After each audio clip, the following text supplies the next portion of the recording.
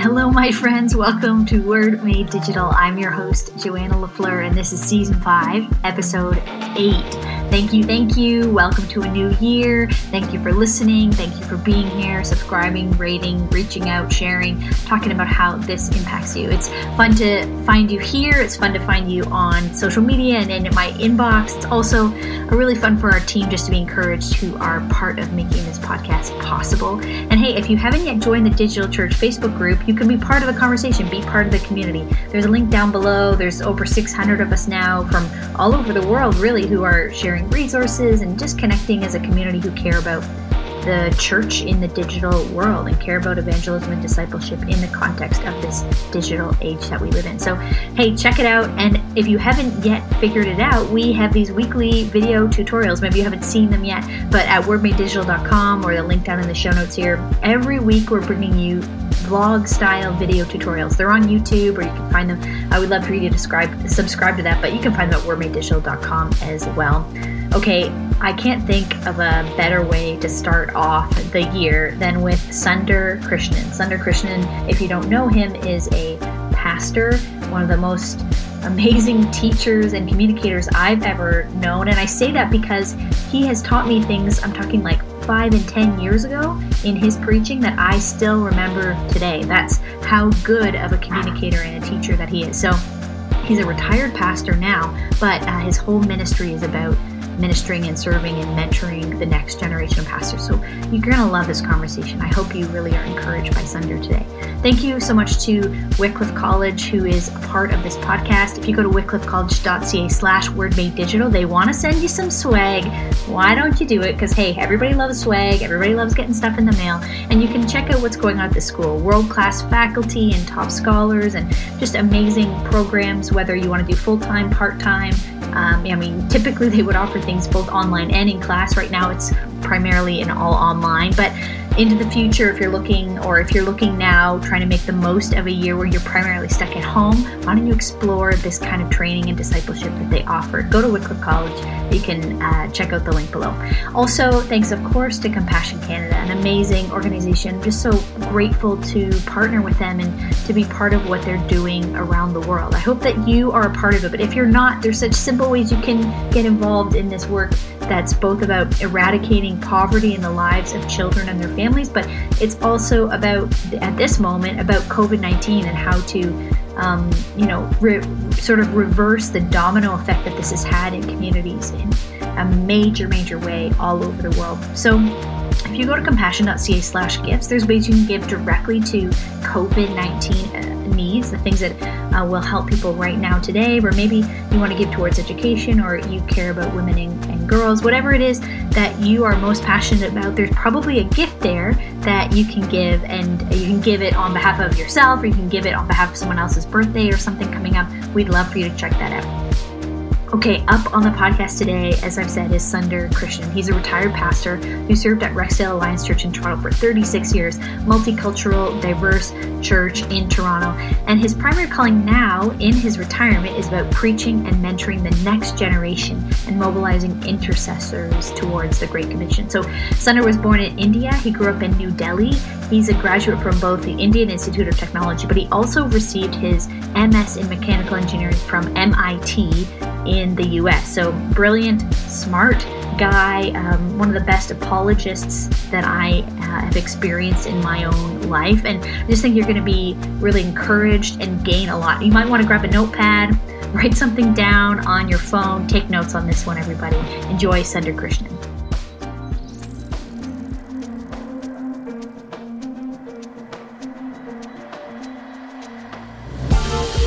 Welcome to the Word Made Digital podcast with Joanna LaFleur. You're listening to Season 5, sponsored by Compassion Canada and Wycliffe College. Word Made Digital brings you interviews with Christian creatives and communicators to inspire, challenge, and equip you in your own work. The church has the best news in the world, so we want to help you be the best communicators in the world. Here we go.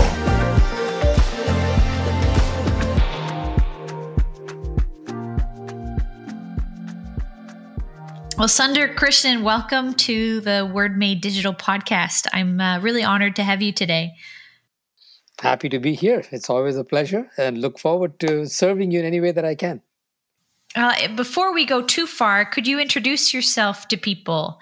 What is the context of your life or your work? Well, right now, I'm retired right now. I was an engineer by profession. I did my undergraduate training in New Delhi, India. I did my graduate work in MIT and graduated in 1969 with a degree in mechanical engineering and moved to Toronto in June of 1969.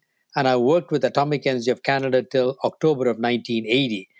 At that time, I resigned my job and joined the staff of Rexdale Alliance Church, first as preaching pastor and then a senior pastor where I preached and taught and led the church for 36 years. I retired, I should say, in June of 2016. And then for 4 years after that, I've been, quote, retired, but continuing to engage in probably my two major passion areas that define my calling in these days. That is preaching and teaching God's word and mentoring the next generation. Wow. So that's kind of where I'm at right now. Yeah, I mean, amazing. I mean, really, the reason I wanted to have you is this idea of mentorship.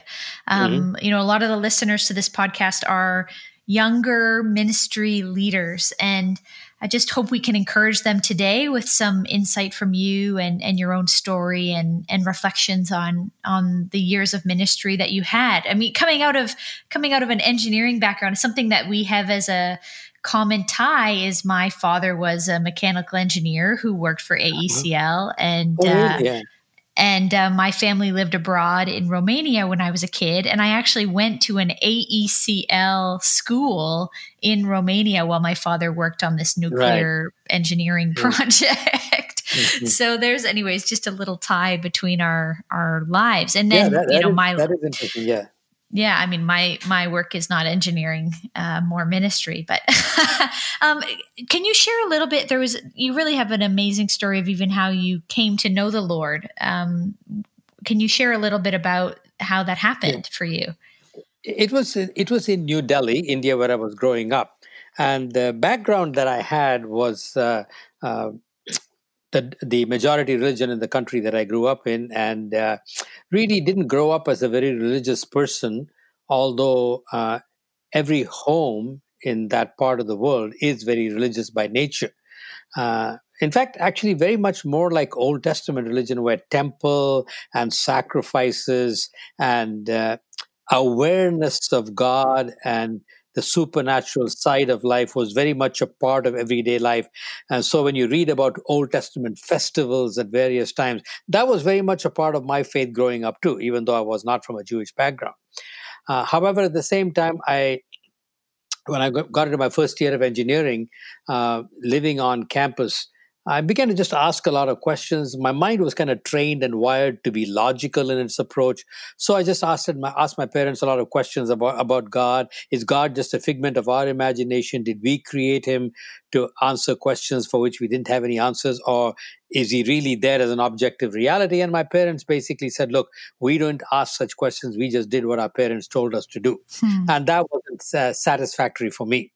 And so in that questioning mode, through a friend of mine, who later became my brother-in-law, and his dad and my dad both worked for the government of India. And so we grew up together in the same government housing quarters. At the age of 16, I went to a YFC rally, Youth Unlimited, we would call it today, and there heard the claims of Jesus for the first time, and began to then grapple with the whole idea that the Christian religion with which I was familiar was very, very different than what Jesus came to talk about, and that his was an invitation to a personal faith. And so I then went to a YFC summer camp, and in my first year of engineering, I responded and became a follower of Jesus. Wow. And were there times in your life where you're a thinking person, an academic person? Were there times along your journey where you had any seasons of doubt, or were you ever at a precipice of deciding, would I continue? I'm not sure I can believe this anymore. Yes, it was, but not necessarily that I cannot believe. It happened much later on. In the early years after I became a Christ follower, I began to add a natural passion to study God's word. So I began to grow a lot in my theological understanding. And then I came to North America, as I mentioned, and there I was introduced to the whole field of apologetics for the first time. I started reading John Montgomery and Norman Geisler and Francis Schaeffer and all of those people, and so suddenly discovered this whole rational basis for my faith. And so I began to continue to grow in my confidence. So both biblical knowledge and understanding, a theological framework was developing gradually, along with my intellectual understanding from the apologetic philosophical side. So my faith continued to increase, and it remained that way until the fourth year of my ministry time. So that would be 1984. I would have been a Christ follower for 21 years at that time, and I would have been in the so-called full-time ministry for 4 years. I went home to India at that time for 7 weeks. My children had never seen my niece and nephew. And so we decided to take a 6-week leave of absence. And I went to India for 2 months. And there, immersed in the poverty that was all around me, and also with just the teeming masses of people, I began to wrestle with two questions. Will most of these people ever hear the gospel? And when they hear it, will they have the capacity to understand it? And along with that, looking at the issue of poverty, those two things began to press in upon my heart very heavily. I think growing up in India, you kind of take the culture around you for granted. But having been in North America for so many years and going back, the plight of the poor really hits you in your gut. And so when those two things combined together, it was a real existential crunch.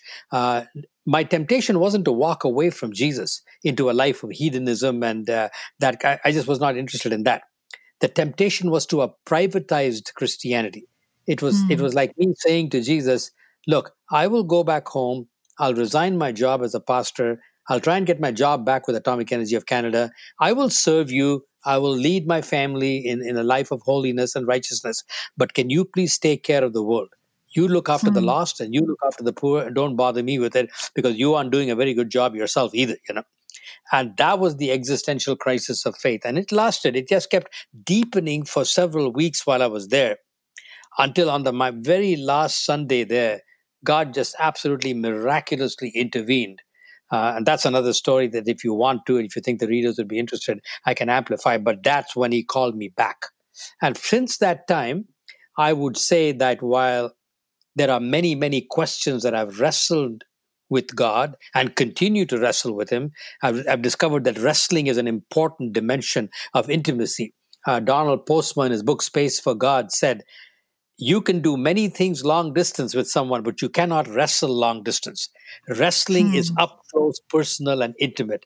And so I've come to realize that wrestling with Jesus is a very important part of spiritual formation and actually development and intimacy. Most people shy away from wrestling, when in fact we need to wrestle. So much of the Psalms are about people individually and corporately wrestling with God. So I have wrestled often, and even to this day wrestle, but a genuine temptation to walk away happened in that crisis in India. But as G.K. Chesterton once said, when faith in God becomes difficult and you want to walk away, tell me in heaven's name, what are you going to walk away to? Every other alternative was even more of a problem. Well, I think people resonate with that for sure. If you come from a faith background, to decide to leave it is leaving not just an idea, but leaving an entire life and a community of people and a way you spend your money, a way you think about world views and make decisions. And the idea of unraveling that is overwhelming, which perhaps makes some people not want to ask questions ever, because it's too scary to ask a question. Because what if you get the answer you don't want? And somebody once said that if you make people think they are thinking, they will love you. If you really make them think, they will hate you. And so I think that's why we have our questions.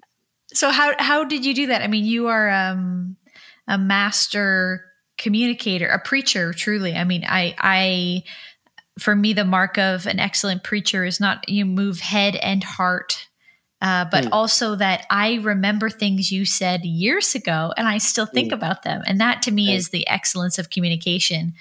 that I remember it still so many years after hearing it. So, how do you get people to think? What is your approach to that with people? Yeah, I think I would speak that there's both the human and the divine element. I mean, our whole walk with Jesus is the interplay of human and divine, and God has put both of those things in his word. And so often when we wrestle with the interface between divine sovereignty and human responsibility, we want the answers to go one way or another. But that's a tension that Scripture never resolves. It wants us to live in the middle of that tension. So let me speak briefly to the human side of it, and then the divine side, and then I'll be happy to elaborate whichever you think needs elaboration. From the human side, I think number one, you have to face the questions. From my mentor, who was my pastor at Rexdale before I stepped into his shoes, he always said, anticipate the questions that people might be asking and name them and face them. So to get people to think, I would anticipate the questions. So that was very, very helpful. And I would actually make the question, and even in parenting, when our children were young, if they were getting a little bit older and they weren't asking some questions, I would deliberately raise those tough questions in my own conversations with them to force them to think. So raising questions to show them that you're not afraid of it is number one. I think number two, focusing on process rather than answers is also very crucial. And that is, George MacDonald, who was C.S. Lewis's mentor, said, the goal of the pastor or the preacher or the teacher is not to teach people what to think, but to lead them to the master so he can teach them what to think. And so to be able to say, look, truth in the Christian faith is ultimately not conceptual, but truth is a person. Jesus said, I am the way, I am the truth, I am the life. So the answers to questions is ultimately relational, not intellectual. Calvin Miller, another one of my favorite preachers, once said, people do not come to church to get specific answers to specific questions, he said. They come because they have lost touch with the world that they know is out there and are desperately hoping for reconnection. And he said the issue is not specific answers to specific questions, but the greater issue of the lordship of Jesus Christ over all questions, those that have answers and those that don't have answers. So that's the second thing, to be able to root the whole search. So face the questions, surface the questions, don't be afraid of them, and help them to see that there are no quick, just intellectual, conceptual answers, although there are many. But at heart, the resolution to those tough questions is engaging with Jesus in a relational encounter with him. I think Corrie ten Boom in her movie The Hiding Place said it so beautifully right at the end when someone asked her, so do you now have all the answers? She says, no, but I'm learning to live the questions. Learning to live the questions. And to me, I learned to live the questions in a daily pursuit of intimacy with Jesus. And so I walk away from many of these things, not necessarily having complete answers, but something has happened in me. It's interesting that the very first prayer in the Bible that is recorded for us was Abraham's wrestling with God in Genesis chapter 18, when God has announced to Abraham that I'm going to destroy Sodom. Now, Abraham can't understand that because he said, there must be some righteous people in Sodom. God, how can you destroy the righteous with the wicked? Far be it from you, O God, to destroy the righteous with the wicked. And then there's that beautiful haggling that sounds like haggling in an Eastern marketplace, where Abraham says, for 50 people, will you destroy the whole place? God says, no, not for 50. Okay. 45? No, 40, 10, 30, 20, 10. He's kind of haggling that, like we haggle down the prices in a Middle Eastern market. He's haggled it down to 10, and then it stops. And people have given all kinds of fanciful answers to why it stopped. Abraham had his Lot and his Lot's wife and 2 children. So there's 6 people. Surely by now they must have led 4 more people to the worship of Yahweh. So I'm 10, as if I've negotiated God down. Whereas John White in his book, Daring to Draw Near, taught me, he said, no. He said, somewhere along the line in that honest wrestling with God, Abraham suddenly broke through to an understanding. It's okay if I don't understand. God is still God, and the God of all the earth will still do right. So it's just amazing to me that the very first prayer in the Bible is a wrestling prayer, intellectual questions settled relationally. and you go away. And it's very interesting. It ends by saying, not when Abraham had finished. It says, when God finished speaking to Abraham, they departed.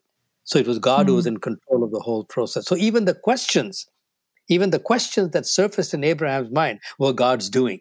So never be afraid of questions. It is Jesus inviting you to wrestle with him and to break through to a sense that my God is still on the throne, whether I understand him or not. Wow. I'm thinking of some people right now who are in these wrestles, or in a dark time or season in their life. Maybe they're disillusioned. Things haven't gone with their life or their faith or whatever the way they thought, and I think this is just a great reminder that you can't wrestle if you aren't near each other, that the wrestling is good. And those are the first two things about surface the questions, learn to wrestle with God. And then I think they need to know that you're a reader, not to show off, not for name dropping and stuff like that. But for example, as you and I even talked in the last 7 or 8 minutes, I've quoted about 3 or 4 people, not because I planned them or planned to impress you with the people I read. They just happen to come into your mind, and people become aware of the fact that you are reading, and you need thinkers in your life. So I regularly introduce people to thinkers in my preaching as well. So that would be the third dimension. So those are the human dimensions, I would say. Surface the questions, understand that truth is a relational encounter, and feed your mind with people who are good thinkers.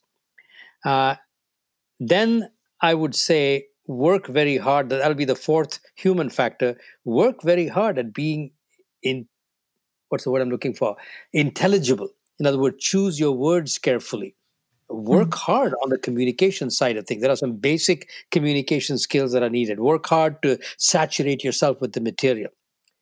That's I would say the relational, mechanical, the how-to side of things.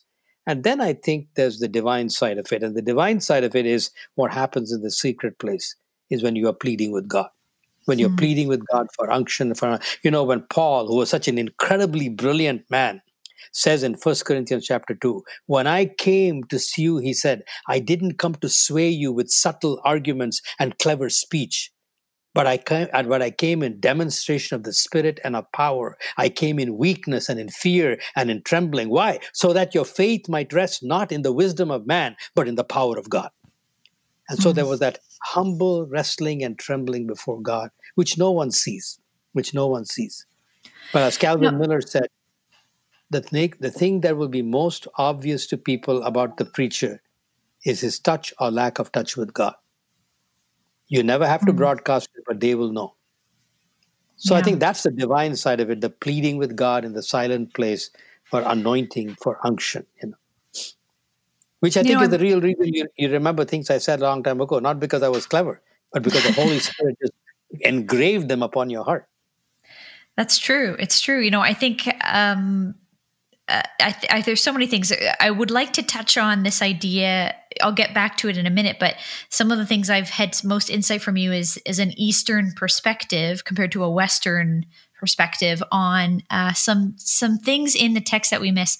I think particularly of a teaching you did about honoring your parents, and you brought it from an Eastern perspective that was very challenging and beautiful for me. But so I want to get back to that in a minute to see if there's some things you'd have some insights for us of where we could learn more about that side if we come from a more European perspective. But before that, as you're saying, you're mentioning, you're using the names of people that you've read constantly. And I think one of the things I think of with younger preachers and communicators today, which has always been true, but now it's more true than ever, is that we can be compared to the best preachers and teachers of the world, on any given day of the week. We all have access through this digital stuff to some of the most excellent teaching and preaching in the world. And so what would you say to the local pastor who's just trying to do their best and is constantly being compared to these excellent teachers? You know what? That's such an important question, and I would love to answer that because I wrestled with it myself. For example, and I'll be very honest, most people know the name John Piper. John Piper is a major influential pastor still alive today. What most of you will not know is that John Piper and I were the same age, and we started ministry at exactly the same time. I started in 1980 at Rexdale, and he started at Bethlehem Church in 1980. But as I say to people, there the similarity ends. I mean, the man has written dozens and dozens of influential books. At one point, when the younger generation in my church wanted me to start tweeting and blogging, in deference to them, I said, okay, let me try tweeting. At my best, I had 35 followers. John Piper has 340,000 followers, Wow. So Yeah. I understand the temptation to compare yourself. But let me tell you two things that you, the local pastor, have an advantage over that the best preacher online does not have. Number one is you know your congregation, they don't. You have a relationship with your congregation. Tim Keller and John Piper don't, even though I learned so much from them. And again, because truth is relational, Jesus said, I am the way, the truth, and the life. Because truth is relational, when you preach to your people, if you love them and you love that particular local body and you are laboring on their behalf, they're going to get it. They will get it. And so truth will be communicated. So take heart. You love your people, know your people. And then secondly, if you are praying, ultimately, it's that secret communion with God where you're wrestling with Him before anyone ever sees you in the pulpit. You are praying for your congregation in your particular church in that local time. Eugene Peterson said, the body of Christ has an address. You localize, you deal with local actual people. One of the amazing truths of the incarnation is that the incarnation always rescues us from abstracting our faith from actual people living actual marriages, actual situations. And so as you begin to walk in the midst of that conversation as well, Peterson said, you are always part of two conversations. I'm talking to God and I'm talking to my people. And each conversation becomes the fuel for the other. My conversations with God give me fuel for my preaching. My conversations with my people give me fuel for my prayers. It's that makes you and your congregation unique. And the interchange that happens, the best sermon online cannot produce. Right. And what do you... Although you feed yourself. I mean, I listen to these people. I've learned a lot from them. But you and your church are unique. Right. And I mean, it's so true. I love the idea that the church has an address. The kingdom of God has an address. It's a localized, even in this world where we have access to everything. Maybe it's not always helpful. We need to lean into what the Spirit is saying to our own community. And in that, there's this sort of, you mentioned John Piper, the celebrity pastor preacher. I think it's a huge temptation or feeling. It can be a discouragement to people who they aren't the celebrity pastor or preacher themselves. But, is that something, maybe it's a redundant question, but something to aspire to, or what do you do when you raise in notoriety, even in a small way? How do you stay the course?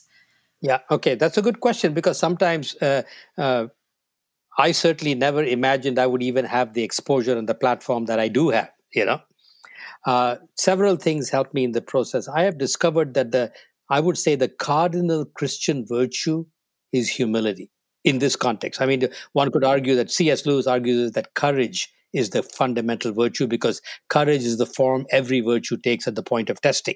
But in the context that you and I are talking about, I think humility before God and humility before people is absolutely crucial, so that you're not grasping for anything at all.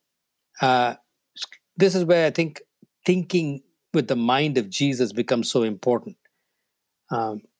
And the Apostle Paul says in Ephesians 5, be filled with the Spirit, speaking to one another in psalms, hymns, and spiritual song. And he says, do this out of reverence for Jesus. So the way the Holy Spirit works in our lives is to build a sense of awe at the mindset of Jesus that took him to the cross. And what does he say? He said, come unto me, all you who labor and are heavy laden, and I will give you rest. And where is the rest coming from? Take my yoke upon you. And the yoke in that context was the rabbi's yoke, was that submitting to the teaching of a rabbi. Take my yoke upon you and learn of me. And then what does he say? Learn of me, for I am humble and meek. Jesus teaches us who Jesus is. He doesn't say, come and learn of me because I'm so skilled at all of these things. He said, come and learn of me, for I am humble and I am meek, and you will find rest for your souls. For my yoke is easy and my burden is light. So that daily, continual walking at the feet of Jesus to cultivate the mind of Jesus, that is the humble and the meek mind of Christ. And that's what the Holy Spirit slowly makes attractive, because this is not what is popular. What is popular is not humility, but recognition. What is popular is not meekness, but force and power. Whereas the mindset that took Jesus to the cross was hold your honor loosely and be angry at the things that anger the heart of God. And when your own honor is at stake, hold it lightly. And that's a lifetime of learning that. So when that becomes your primary pursuit in life, it helps deal with whatever praise does come. That's number one. The second thing that I helped dealing with praise was C.S. Lewis taught me that. He said, don't pretend. Don't pretend. So when people say it, and the way I had to translate that to myself was, if people came to me on a Sunday morning and said, oh, Pastor Sundar, that was a great sermon. Humility doesn't mean saying, no, it's not, it really wasn't there. It wasn't that good a sermon. He said, that's not humility. That's actually pride, because what you're actually hoping for is that the person will come back and say, no, Sundar, it was really, really good, So he said, that's not humility at all. He said, humility is simply thinking accurately about something, where Paul says in Romans 12, don't think highly about yourself, but he also doesn't say think lowly. He just says, think of yourself with sober judgment. And so what I learned to say to people who came to me and said, hey, that was a great sermon, I would say, I am so glad to hear that, because that's what I prayed for. And many people in this church pray for me every Sunday. I am so thankful that God answered your prayer and my prayer, and that you found that sermon helpful. Wow. And so I learned to actually, so that was honest, and yet it gave glory to God without appearing to be, like a Uriah Heepishness kind of thing, which is not really, which is obsequiousness, but not humility. So the continual practice of humility, the pursuit of humility and meekness, holding praise loosely, but honestly, into people were two things that helped. And I think also thirdly, community becomes very important, especially for those of us who are married. And that's a whole subject in itself, the God's design in marriage. What a lot of people don't, I think, get it, and I focus a lot on preparing younger couples for this, is marriage is not God's primary means to make us happy. Marriage is God's primary means to reveal our brokenness and our sinfulness, because it is in that safe environment of a safe relationship that we react the way that shows what we are really like on the inside. But it's not to throw up our hands. It's to say, okay, this is what I signed up for. I'm on the main highway. Walter Wangerin, another one of my favorite writers, he calls our spouses mirrors of dangerous grace. He says they are mirrors that are dangerous because they show us not what mirrors show us what we are like on the outside. Our spouses show us what we are like on the inside. They are dangerous. But they are gracious because if we are willing to accept it and not walk away, but take it to Jesus, we begin to grow. And so I would say that is another huge, huge dimension of our lives. If not, and for those of you who are single and not married, close relationships become important, because those are the primary ways in which our relationships show us the bankruptcy of our soul and drive us to Jesus. So I would say those are the three things that have kind of kept me: the pursuit of humility, an honest acknowledgement of praise and giving glory to God without pretending, and thirdly, looking at what is going on inside in the relational dimension of our lives and taking what we find there honestly to God. Another thing that you talk about related to this is you have a practice or a discipline in your life around your Bible reading and your Sabbath, some rhythms there that you have built into your life. Can you talk to us a little bit about that? Can you teach us a little bit about what you do when you read the Bible? Yeah, sure. I'd be happy to do that. And again, you need to remember that what I'm going to be sharing today, I'm 75 years old. I have been doing this for 40 years now. So some of you who are not even 40 yet, don't give up. You don't have to be like me tomorrow, because I'm not like others whose eyes I have. It's a journey that we're on. And we're all on the same journey, and that's all I want to. So, and there's a lot of people that are writing these days. Peter Scazzero has written some amazing stuff on the rule of life. So this is nothing new. But one of the things I have found personally, because when you're a pastor, you're always asking, how will this help my people? How will this help my people? And the fact of the matter is, most of our people don't read much. And they barely have time to read. They barely have time to break things down. So part of the job of a pastor is to internalize truth and put it on the lower shelf, not because we are insulting our people's intellectual abilities. They're all brilliant doctors, lawyers, engineers, housewives, whatnot, but it's the fact that some of the stuff is not accessible to them because of just the pressures of life. And so we have to find a way of helping them. So, for example, I would say getting the right metaphors and images are important, because otherwise, even the very name spiritual disciplines can be a scary thing, because it's like, oh my goodness, I got one more thing I want to discipline myself to do, And so they can create the idea of something like medicine. I kind of have to do it. And yet it's the furthest thing. So here are a couple of metaphors that have helped me a lot when it comes to these disciplines I'm going to be talking about. One which some of you have probably read or heard about, the book, The Trellis and the Vine. If you're a gardener of any kind, and I'm not a very good gardener, if you ever planted a rose bush or something like that, a climbing rose especially, it needs a trellis. It needs a little framework, and so the rose will climb. Now, the trellis is made of wood. It has no life in it. All the life is in the vine. But all the trellis does is help the life that is in the vine to grow and express itself. But if you only grew trellises, they won't grow at all, no matter how much feeding you give to them. But if you planted the rose with no trellis, it would die too.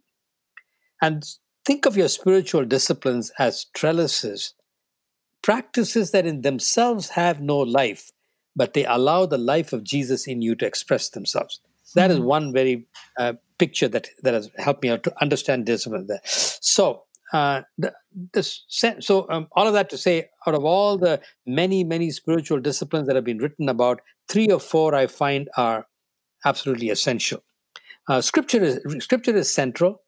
Probably there is no other practice that is so transformative as just simply reading the Bible. All of it, the parts you understand and the parts you don't understand. Because it's not primarily a book of information. If it was only a book of information, then how many times can you read the story of David and Goliath? How many times can you read the story of Daniel and the lions? And how many times can you read Jesus' stories in the gospel when you know them all? But if we understand it not primarily as words for information, but a voice that is inviting me into a relationship to enter the story. And this is where even that Eastern perspective, I think, that you talked about becomes very helpful. Then I begin to read the scriptures for what God wants to say to me through them. And it's not necessarily even, you should now do this, you should now do that. There are many, many ways in which God's word can speak to us. Sometimes it reveals something about the ways of God. So when you're reading a story in the Bible, you're reading a story about how God works with his people, which reveals to you something about God. Another time it can be something in your life that is not right, a sin, a shortcoming. Another time it can be an insight into God's word. Another time it can be a lamentation, like some of the Psalms that talk about enemies and lamenting and how long, O Lord, and why. Other times it can exhort an action, And so when I'm stopped in my Bible reading by something like that, I just respond to God in keeping with what he says to me. Like in our everyday, like for example, you came to me right now and you said to me, oh, well, Sundar, people have you talked to us about some spiritual disciplines, etc. Can you talk to us about that? And I would say to you, well, hasn't it been a beautifully warm day today? You would say, just a minute, either Sundar is incredibly rude, or he's deaf and he doesn't listen to me, or he has an agenda of his own. No, in normal conversation, we take our cues from what you said to me. Now, in response to that, I can say many, many different things and they would all be valid. I could say to you, oh, I'd be happy to talk about them. Or, which of the many disciplines would you like me to talk about? Or, why are we raising that question at this time? They would all be legitimate responses. So there's nothing mechanical about human interactions. We take our cues from what people say to us, and then we can speak in any one of many different ways. I found God's word, if you read the word of God that way, what is God saying to me today? And then taking my cues from him, what would I want to say to him now? If he was sitting across the room from me, on the other side of my Bible, which by the way he is, he's sitting right there, what would you say to him? You might ask him a question if you're confused. You might get angry if you read a story that really bothers you a lot and seemed injustice. You might cry out for mercy and strength if a sin convicted you. You might break out in a song if it was something great about God. And so your responses can be so varied and so different. And by the way, the next year when you're reading the same passage, guess what? The passage is the same, but you're different. You may be a different stage in your life. You may be in a different country. I have read the same passage of scripture halfway around the world with a very different response. And so I've been doing this for about 36 years right now, reading through the Bible every year. And you say, well, how do I know God is speaking to me? Drop out those mystical words. I just simply ask myself, did something strike you? What strikes you? If you're reading and something strikes you, mark it down. And so what I do is I do that last thing at night before I go to bed. I read my Bible reading portion for the day, and I use a reading plan so that I go through the Bible every year. But I'm not reading to study. I resist the temptation to pull down my concordances and that's for my study when I'm studying the sermons. This is just reading, absorbing huge stuff inside, just washing my mind with the word. I am not making any attempt to even get something out of it. I just let it strike me, and I just highlight some things. And then the next day when I have my prayer time with God, I go back over those portions where he struck me, and I say, okay, what is an organic, legitimate, heartfelt response to what I've just heard? It can be praise, it can be petition, it can be intercession, it can be journaling, it can be lamentation. And so my Bible reading and my prayer, which we have separated most often. I read my Bible and I pray, and the twain shall never meet. That's not the way it was intended to be. It's scripture, God speaking to me as me speaking back to God, and then he speaks to me and I speak back to him. And you're learning a language, so it's going to take a while. I mean, if some of my listeners had to start learning a new language, what are they going to do? They have to immerse themselves in that language. When missionaries go to other countries, they immerse themselves in the language. They immerse themselves in a language that they cannot understand so that they can understand. Yeah. In the same way, we are just immersing ourselves think of scripture as language. That's why it's interesting that one of the favorite metaphors that the Bible uses for how we interact with the Bible is eating. Jeremiah said, when your words came to me, I ate them. And when Ezekiel went to speak to the people in exile, Ezekiel said, the angel came to me and gave me a scroll and said, eat it. And he said, it was sweet in my mouth and bitter in my stomach. And then he said, go preach. And the same thing happened to John in Revelation. The angel gave him a scroll and he said, eat the scroll. It will be sweet in your mouth and then bitter in your stomach, and then go and preach it. Now, what does that sweet in my mouth and bitter in my stomach mean? The reason why it was sweet in Ezekiel's mouth and sweet in John's mouth is that God's word was tasty. God's word was beautiful. But the message that these two men had to preach was a very heavy, burdensome message. And so they began to feel the weight of the message. In the same way, for you and I who are pastors, wouldn't it be amazing if we thought of our preaching as, I am going to give to them what I've eaten. I've eaten this meal in God's presence, and that meal was internalized so that it was not only sweet in my mouth, but was appropriately effective in my own life. Sweet if the message was sweet, encouraging if the message was encouraging, challenging, the message was challenging, and then I go and speak, having eaten at God's table. I mean, what a difference it would make. The metaphors are so powerful when we think of them. So that's my fundamental discipline of Bible reading and prayer, the two fused together. Other practices like Sabbath, which is the rhythm of 1 day in 7, and basically there are so many simple ways to look at Sabbath, but I have 1 or 2 rules that help me. Break the tyranny of time. Don't do what you do the other 6 days, and live in responsive mode. Break the tyranny of time. Don't do what you do the other 6 days, and live in responsive mode. Do not produce. It is not a day for producing. It is a day for resting and living in responsive mode.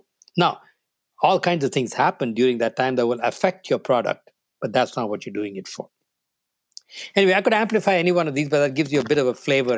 It's so good. It's so good. And you've spoken on a number of these topics if people want to go and find your content on it. But let's go back for a few minutes to I'm thinking about, as you read the book, the language you're learning, there's some pieces of language that as a modern reader we miss, or as a person of a different ethnic background have missed. I'm not a Jewish person. I'm a European background, white woman. So can you talk to us a little bit about some, or maybe even just you have pointers if we want to understand thinking like Jesus a little bit more Eastern, or some insights that you have, or maybe just an illustration from a story, something that you see Jesus say that we miss. Okay, this is good. Okay, again, this is time for honesty, right? Because I come from an Eastern background, something that is not obvious is the fact of how Western my upbringing really was. Because I grew up in the city of New Delhi, not in the village. 80% of India is rural. I grew up in the city of New Delhi. My mother, she was only 19 when I was born. And so firstborn sons in India are huge. They're almost like God, And my mother had an amazing dream of my son must learn English. Now, she didn't know that my whole life calling was going to require a mastery of the English language. But God put it upon her heart that my son must learn English. And so by the time I was 5 years old, I was speaking Tamil, which was my mother tongue, Hindi, which is the main language in India because I grew up in New Delhi in North India. But I was actually far more fluent in English by the time I was 5 than I was even in my other two languages. And I love to read, and my parents, even though we were not very wealthy, they kept me with a good supply of books. So I became very fluent in the English language. And because, language is such a powerful molder of culture. And so actually, the English language had an incredibly powerful effect on me. Then growing up, I also listened to English music, pop songs, Elvis Presley and Pat Boone and all of those kinds of things. And we saw English movies. It's not that I didn't see Hindi movies. I loved them too. I also liked my Hindi music, but English, again, being my primary language. So now when you add music and art to language, there is a powerful culture. And then my subculture there, my close friends, many of whom spoke English, I went to an English-speaking school and an English medium school. So surrounded, and the books that I read were about British schoolboys, set in England. And so when I came to North America, I didn't have any kind of a culture shock at all. In fact, I remember very early on in my ministry, I was speaking at a conference at a college in the eastern part of the country. And another gentleman who was speaking there was a much older gentleman named Dennis Clark, and he had been an international worker in India for 40 years. So here was an Indian and a Canadian speaking to them. And at the end of it, the people's observation was that Canadian gentleman was far more Eastern and I was far more Western. Huh. Fascinating. So all of that to say that in some senses, I'm not all that different from Western.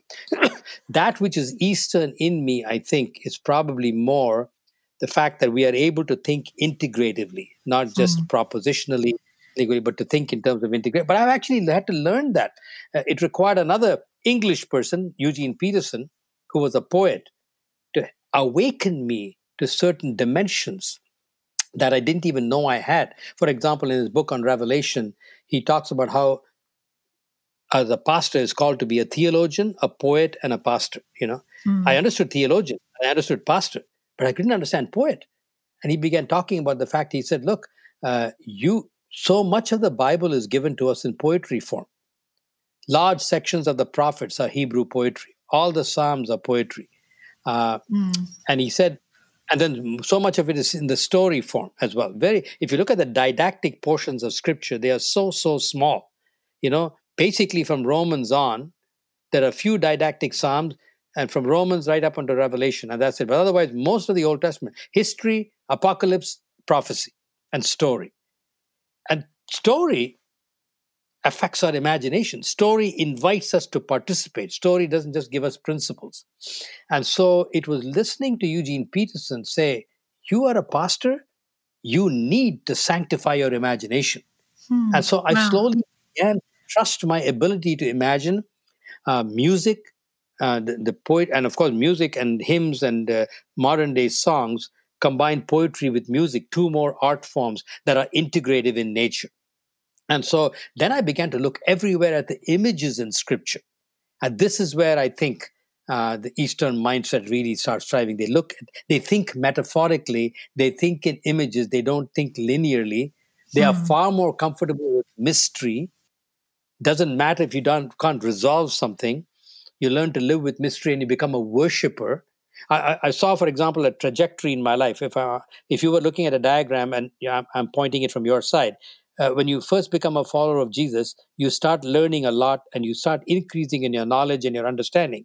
And then all of a sudden, 15, 20 years into the journey, you re-encounter all those questions at a much more intense level, and the old answers are no longer satisfactory. At that point, you have one of two options. You can either walk away from your faith saying, I don't have any answers, or you learn to live with mystery and become a worshiper. And it takes you to a whole new level. And this is where images have been so helpful for me. And so in my Bible reading that I explained to you a little bit earlier, not only do the propositional statements strike me, but I'm also looking for images in Scripture. And those images unleash, for example, a wave of praise or thanksgiving. Let me give you one illustration.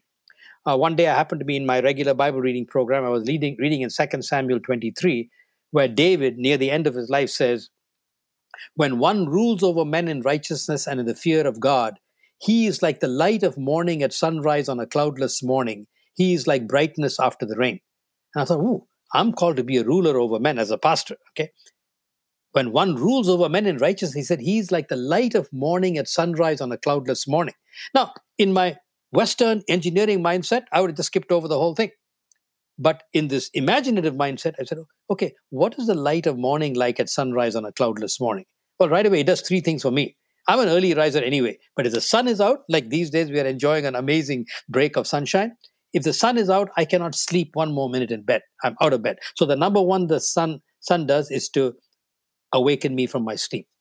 Secondly, all through the morning while I'm shaving, having breakfast, getting ready, I'm eagerly anticipating going out into my favorite ravine because I love walking and praying outside. So it fills me with anticipation.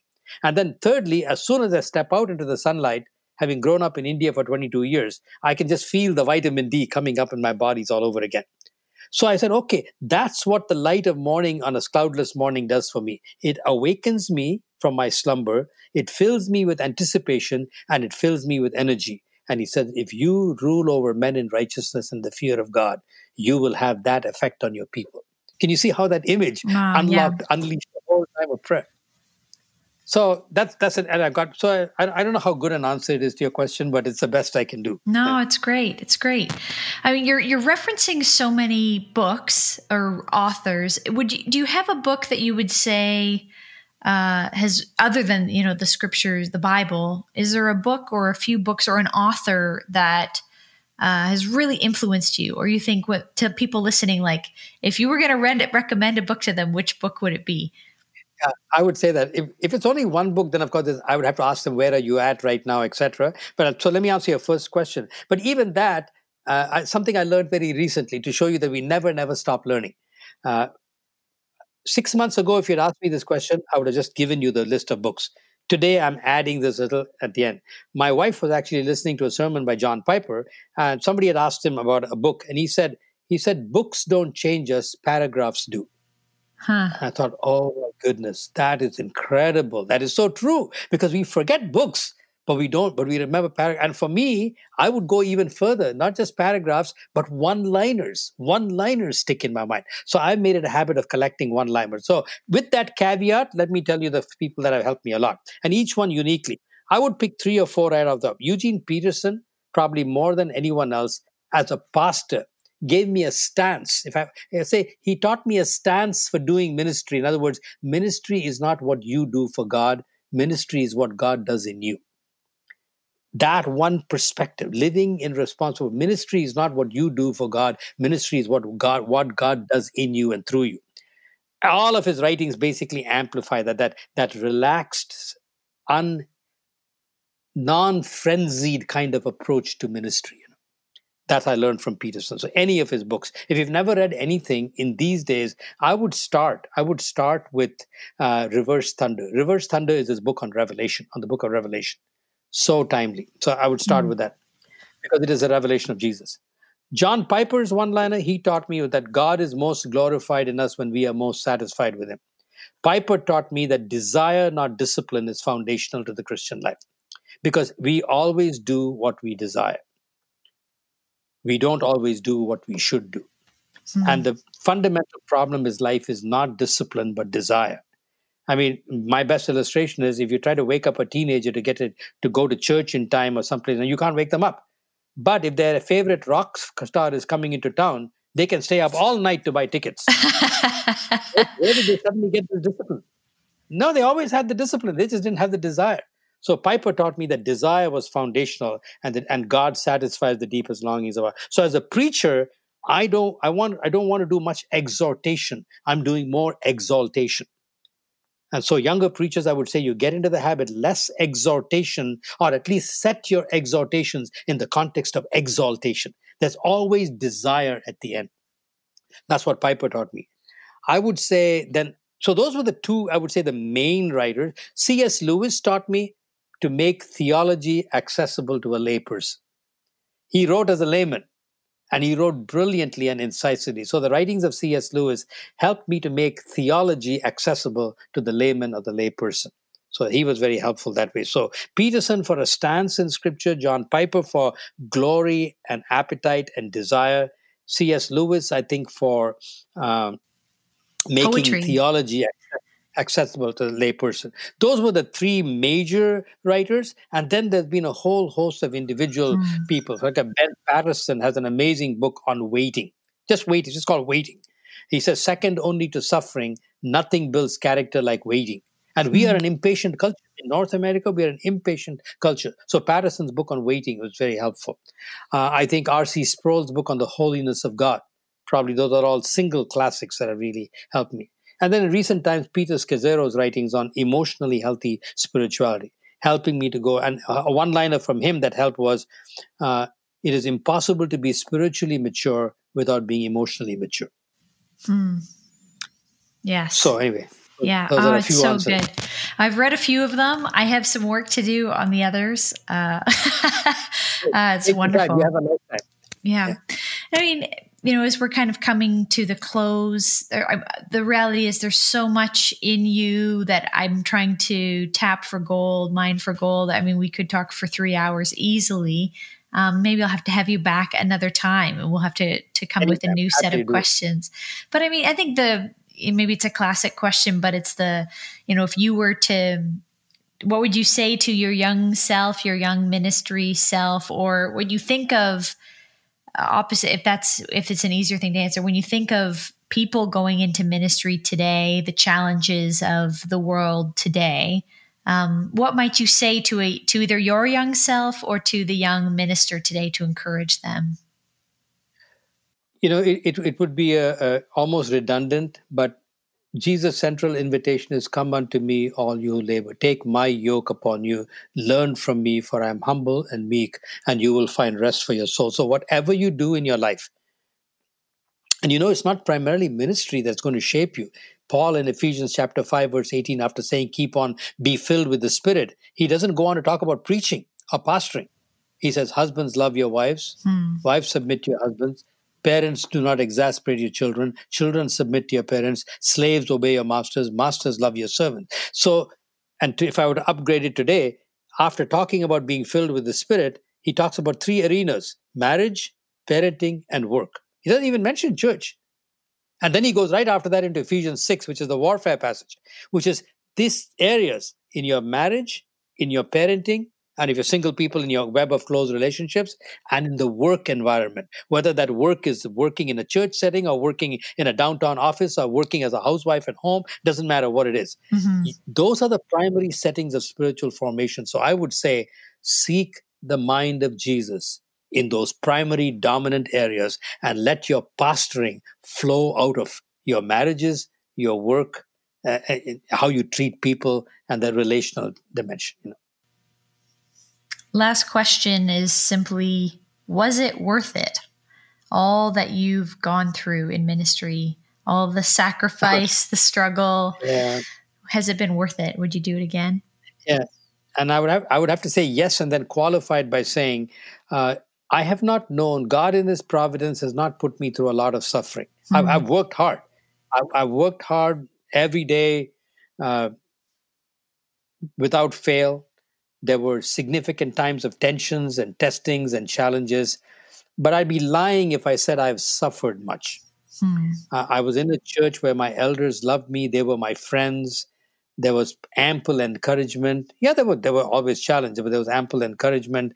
And so I always say to people, if you didn't succeed where I did, you wouldn't succeed anywhere. It was such an ideal thing. But having said all of that, I remember one time my son and I were walking together when he was about 9 or 10 years old, and he's a pastor today, and he was on a paper route. He said, "Dad, how much money would you make in Atomic Energy if you were still there?"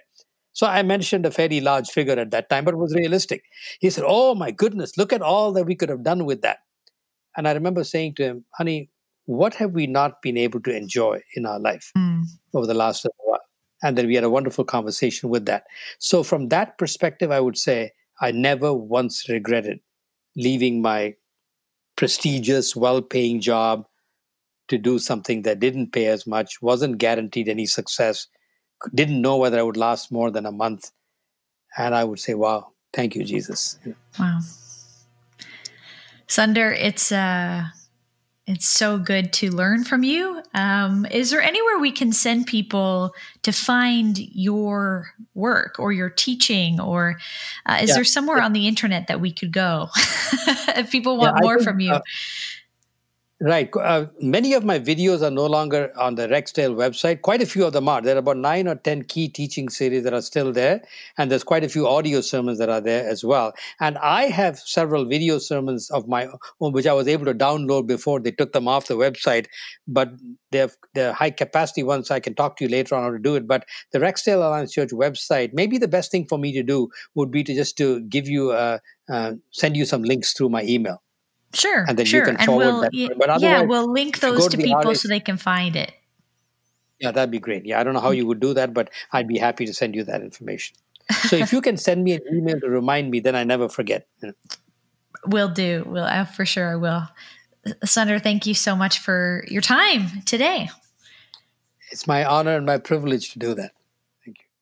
Sundar Krishnan, wow, what an honor to have him on the podcast, just to learn from him, to sit under his teaching and to listen and consider the wisdom of ministry life well lived. I hope you enjoyed it. If you want to find more from him, we're going to link some things in the show notes, but hey, just go Google his name. You're going to find his teaching all over the place. Next up on the podcast next week, we have Alejandro Reyes. He is a marketing guru, is what I want to call him. He is an expert at how to get people to buy the thing that you are selling, and to do that in a massive way. He works with some big names like Carey Nieuwhof and Christine Caine and John Acuff and some other Christian leaders that you may have heard of before. And he helps them do their marketing and figure out how to get their courses, their content, their ministry materials in front of people. So we have a lot to learn from him. You're going to love that conversation next week. Thanks, of course, to Wycliffe College for sponsoring this podcast.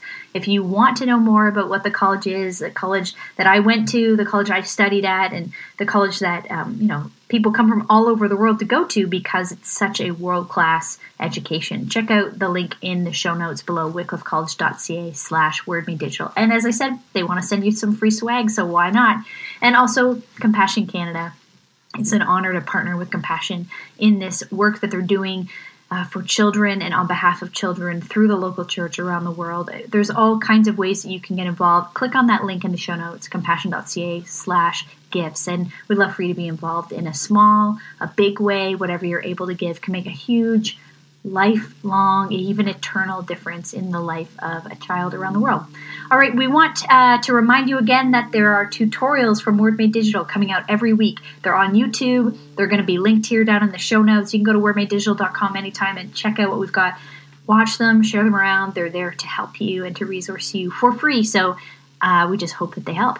And also join us in the Facebook group. We will see you over there. And then we'll see you back here next week with Alejandro Reyes. Thanks for listening to the Word Made Digital podcast with Joanna LaFleur. If you like this content, hit subscribe so you don't miss an episode. Rate it and share this episode with your friends. Head over to wordmadedigital.com for more free tools and helpful content for creatives and communicators. We love helping you communicate the best news in the world.